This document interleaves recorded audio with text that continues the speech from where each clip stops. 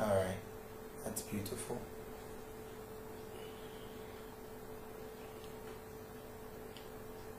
Alrighty, awesome. Okay, so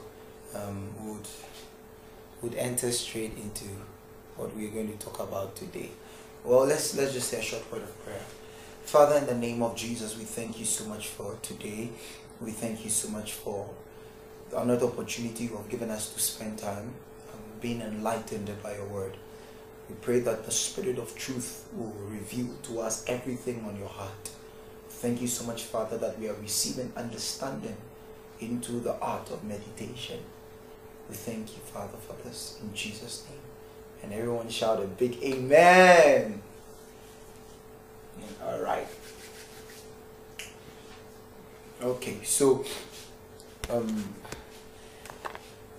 yeah, last week we started something on meditation, and last week we understood that when Christ, who is our life, appears, we'll be just like him, and we established the fact that the life we carry is called Christ. So the life you live is different from the life that a worldly person lives, because the life you live has a name, and the name of that life is Christ. Now, today we are proceeding, and we explain that what God expects the most of you is to come to a place of understanding of that life before you talk about the outworking, before you talk about ministry, before you talk about doing something for God, before you talk about running in the name of God. You first have to understand who that God is within you. So we looked at that. So what God expects the most of you is to understand what he has put inside of you. And we established the fact that the prescribed principle, the prescribed method, the prescribed system of education that God has given us to understand more of him, to decode him, is the art of meditation. And so we are going to study more into the subject of meditation. But before we go into what we have for today, I just want to say on the side that you know, it is so important, it is seriously important to understand what we have, who we are, and where God has brought us to. Because the Bible says that when we got born again, God translated us from the kingdom of darkness into the kingdom of his dear son. So there was a particular kingdom you belonged to, and now you have been migrated to a new kingdom. Now, all of you here will agree with me that if today you should be transitioned from Ghana, you should be moved from Ghana to, let's say, Denmark or Norway or the US of A, you cannot assume that the way they live their life there is exactly the same way we live our life here, because the laws, the rules, and the principles that govern their country is different from the rules, the laws, the principles that govern ours. So we cannot carry the same understanding about our life in our country to the life in the new country. Because probably in our country, when you finish drinking a sachet of water, you can just throw the rubber somewhere and nobody bothers. But probably in their country, you are not allowed to. Do you guys even know that there are countries where chewing gum is banned? I don't know if it's Singapore, somebody can check online for me. There are countries where chewing gum is banned. So I cannot assume that chewing gum is such a light thing. Okay, thank you very much. So yes, Singapore. So you cannot assume that chewing gum is such a light thing in my country. I mean, who thinks about chewing gum? So the fact that chewing gum is such a light thing in my country doesn't necessarily mean that it is a light thing in somebody else's country. Because now we see that in Singapore, it is such a serious thing. You'll be fined if you are caught chewing gum. So we cannot carry the same principles and understandings of life in our country or in where we used to be and carry the same thing to operate with in where we are. Because the Bible is saying in Colossians that God translated us from the kingdom of darkness into the kingdom of his dear son, which is a kingdom of light. And obviously, darkness does not look in any way like light. So we don't expect the principles of administration, the principles of living to be the same. Neither can we assume that we know what is expected of us in the kingdom of light. So we cannot just come into the kingdom of light and start running with the aim that we are running in the name of the Lord. We cannot come into the kingdom of light and carry a principle we knew from our old kingdom and bring it here and exercise the principle and think we are doing something great for God. Because unknown to you, you may be offending him. So, what is most important of you in your new place you have been brought to is not to jump quickly to assignments. God is not in a hurry. God is not in a hurry to make you start working for him. God is not impatient. He's not in a hurry. He's not under pressure. Time submits to him. Everything is at his command. Paul says in Acts 17 that he's the Lord over all. And seeing that he made everything and gave life and breath to everything, he does not need human hands to meet his needs. So that means that God is not under pressure. He's not in a hurry. Everything submits to him. So God is not under pressure and in a hurry to make you run and jump to an assignment. Now, God's first interest is not for you to do the work, but it's for you to do the work right. Because somebody may take one step and you may take 10,000 steps, but the person is still better than you if you took the 10,000 steps in the wrong direction. So God doesn't just want you to take steps. He wants you to take the steps in the right direction. And because of that, he's more interested in your education in the ways of the kingdom than in your working for the kingdom. And we saw it happen in Romans chapter 10. Paul starts it by saying that the children of Israel had a lot of zeal. Like they had a lot of energy and passion, but not according to knowledge. So in other words, they were so zealous, they were so fired up, but unknown to them, in their zeal and in their fire, God came and then they crucified God. They fought God. They killed God. So they thought they were zealous for God. They thought they were passionate for God. They thought they were doing something great for God. But when the God whom they thought they were working for came, they couldn't even recognize him. That is to tell you that Father is more interested in we the sons knowing him than in us working in his name. That is why one time Jesus made the statement, and this is eternal life, that you know the Father. I repeat it. He says, and this is eternal life, that you will know the Father. So God bringing you to a place of eternal life and God bringing you to a place of light, his first expectation is for you to know, to have knowledge, to understand where you are. So in Ephesians 1, we see Paul pray for the church.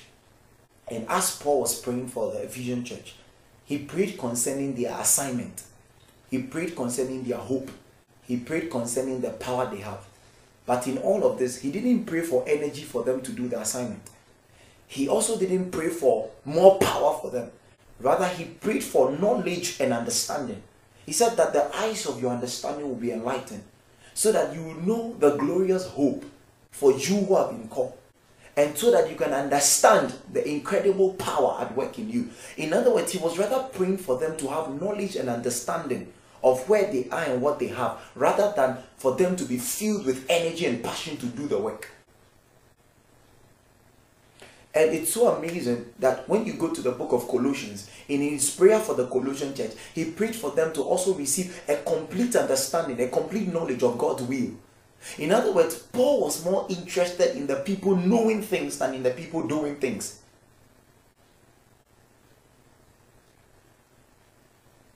All right. So, let's go to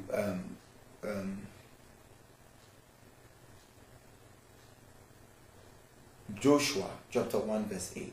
Alright, so Joshua chapter 1 verse 8 says that, and this book of the law shall not depart out of your mouth, but thou shalt meditate therein day and night, that thou mayest observe to do all that is written therein. For then thou shalt make thy way prosperous, and then thou shalt have good success.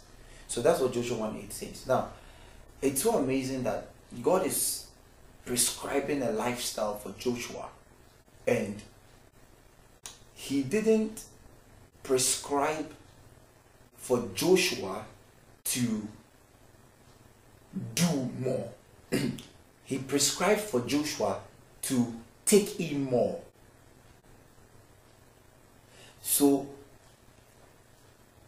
he said, this book of the law should not depart out of thy mouth, but thou shalt meditate therein day and night, that thou mayest observe to do all that is written therein. For then you would make your way prosperous and you have good success. So making your way prosperous and having good success, all are outward expressions. Okay, so outward expressions, something you do on the outward expressions. These are expressed on the outward. Now, God is saying that I want you to have the right expression outwardly, because he didn't say, for then thou shalt have success. He says, thou shalt have good success. In other words, there are some successes that are not good. In other words, you can be very successful, but God will look at it and say it is not good. Because in Genesis 1, we saw the same thing. God successfully separated things, and when he was done, he looked at it and said it was good. Meaning that there was a possibility for it to not be good. Because later on, he looked at Adam and said, it is not good that Adam should be alone. So it was possible for it to not be good. So he says that, for then you make your way prosperous and you have good success. So you can be doing well. We can even be doing well as a ministry. We can be doing well as a church. And everyone will think, wow, they are doing well. They are succeeding. They are increasing in attendance. They are increasing in numbers and everything. But because it's not in the right direction, in God's proper will for us, we'll have success, but it won't be good success. Now, God realized that outward expression, outward manifestation, and the right outward manifestation was heavily dependent on something. The right expression, the right running out, the right issuing out, the right manifestation was dependent on something. So we take the verse again from the top, and it says, this book of the law should not depart out of your mouth. In other words, the language you speak should be the word. Then he says that thou shalt meditate therein day and night, that thou mayest observe to do all that is written therein. And that he says, for then you will make. In other words, not until you do these things which are the prerequisite, there is no way you would attain your way being prosperous and then your success being good. So God's prescription for Joshua was three things. This book of the law should not depart out of your mouth, but thou shalt meditate therein day and night, that thou mayest observe to do all that is written therein. Now, in the center of these two things, there is a pivot, which is meditation. Now, the pivot, which is meditation, is this. In order to speak, we first have to take in the information. So without meditation, we can't allow the word to depart out of our, to be in our mouth. Then, in order to do all that is written that is written therein, we first have to know what is in there before we can do. So in order to do, you need to meditate. So in order to speak, there needs to be meditation. In order to do, there needs to be meditation. So the pivot for these two things is meditation. So in other words, we can summarize God's requirement for Joshua to have good success and for Joshua to have his way prosperous into meditation. So God's program for Joshua for life was meditation. Now, but that was God's instruction to Joshua. Joshua lived in the old covenant, which is something we need to understand very well as believers. Probably we'll talk about that next week, the old covenant and the new. Okay. Colossians chapter 3, verse 1 to 3. So now Paul is telling us, as new creation beings, as beings who have been introduced to a new life, he said that because we've been introduced to a new life, there are actually new realities for us. But here is the thing. He says, set your mind on those realities since you have been risen with Christ. Set your mind on those realities. In other words, the same instruction that God gave to Joshua in the old covenant about him meditating on the word day and night, Paul is giving us the same thing in the new. Because it's important to understand that there is a gospel that Jesus, the Lord Jesus, handed over to Paul for the Gentiles, which is the rest of the world, which is us. So, just as Moses was the giver of the law to the children of Israel, and the old covenant was built on the foundation of the law Moses gave, we have to understand that for the new covenant and the gospel to the Gentiles, Paul was the one chosen of God to give that revelation to the Gentiles. So our life is built on the revelation that Paul handed over. Now, in this revelation, Paul says that we should fix our mind. Set it. The King James says that set your mind on things above where Christ is. In other words, do you know what it means to set? It means to fix at a static place. So set your mind on things above. Set your mind on things above where Christ is. Set your mind there. In other words, fix your mind to continually be hovering at that place. Now,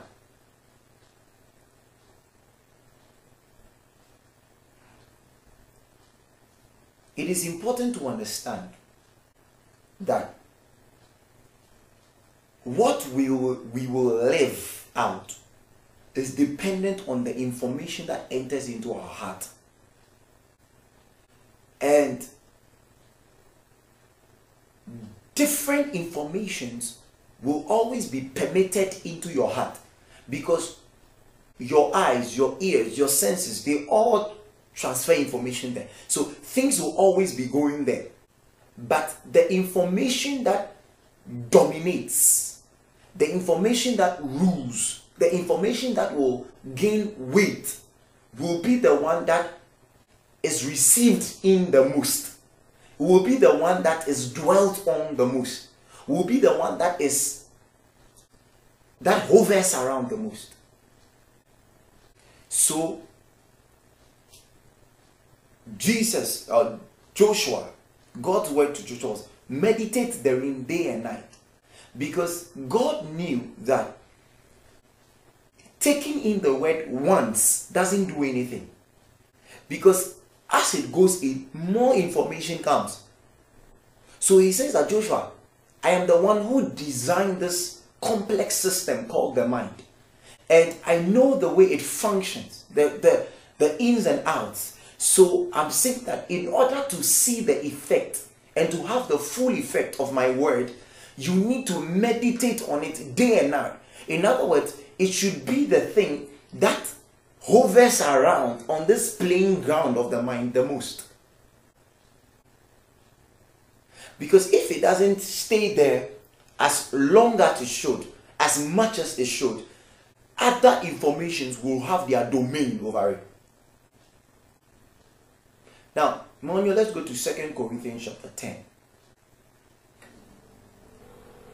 Alright, so he says that we are humans, but we don't wage war as humans do. So, all of you should understand that as believers and as people who have been brought to a place where we've received a new kind of life, there is a new reality we live. And that new reality is that one of the new realities is that we actually do war. Now we've all become warriors. And he says that here is the thing. Even though we become warriors and we war, we don't war the way humans do. We don't wage war like mankind. The old world, which is the kingdom of darkness, the old kingdom where you used to be, had a way of waging war. They wage war physically with weapons and they fight. But he says that in this our new kingdom, we don't wage war like that. In this our new kingdom, there is a new strategy, there is a new system, a new way of waging war. So if you come into our kingdom and try to wage war with the enemies of our kingdom, the way you used to wage war when you were a human being, you'd actually be fighting a foolish fight. Because there is a way we wage war here. There are weapons we use. There are things that we use that weren't used in the old world.